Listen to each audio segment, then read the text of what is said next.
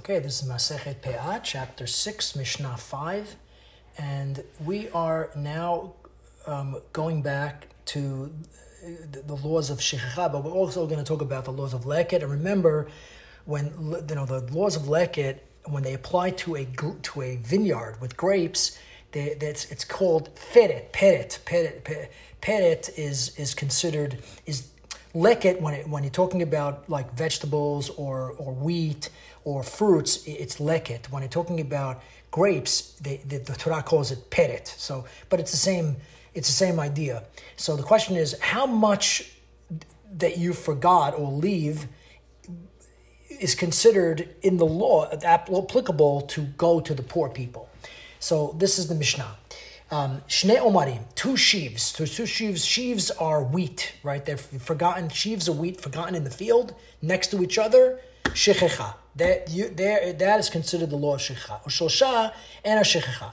But three that are together do not count as shichehah. Even if you forgot it, it's significant enough that you shouldn't have forgot it, and it doesn't count and it does not go to the poor.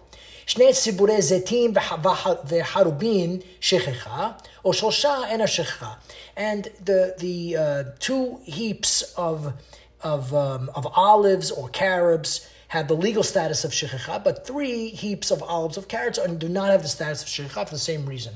Shnei husnei pishtan. So pishtan is flax. So these are husnei pishtan, flax stalks. If the flax has produced edible seeds, then it falls under the law of shichehah. If it's not edible, then it's not considered shichehah anyway. But in this case, we're saying shnei husnei pishtan, the flax stalks, the two of them that produce edible seeds are considered shichehah, or shlosha and a shechichah, but three that are together, it's too much and it's significant and it doesn't count. Shnei gargerim, so two grapes, peret, they're considered peret. As I mentioned, it's similar to the word to leket. Or shlosha and a peret, but three doesn't count. Three, if you drop three together, you can pick it up and you don't have to leave for the poor. Shtei shibolim leket, two ears of corn, shibolim leket, are considered leket. You have to leave it. V'shalosh and a leket, and three are not considered leket. And this is all the opinion of Bet Hillel. Look at the Bet Hillel. Bet Hillel holds on all these cases that two is considered part of the mitzvah, but three it's too much. And they get it from the pasuk in Vayikra chapter 19, pasuk 10. Le'ani v'lager ta'azov otam. You should leave it for the ani, for the poor, and for the ger, and for the stranger. La'ani, le'ager, two, one for the poor, one for the stranger. That's it, not three. But Bet Shamai says, and you could interpret this as being stringent on the landowner, or you can interpret this as being lenient on the poor. But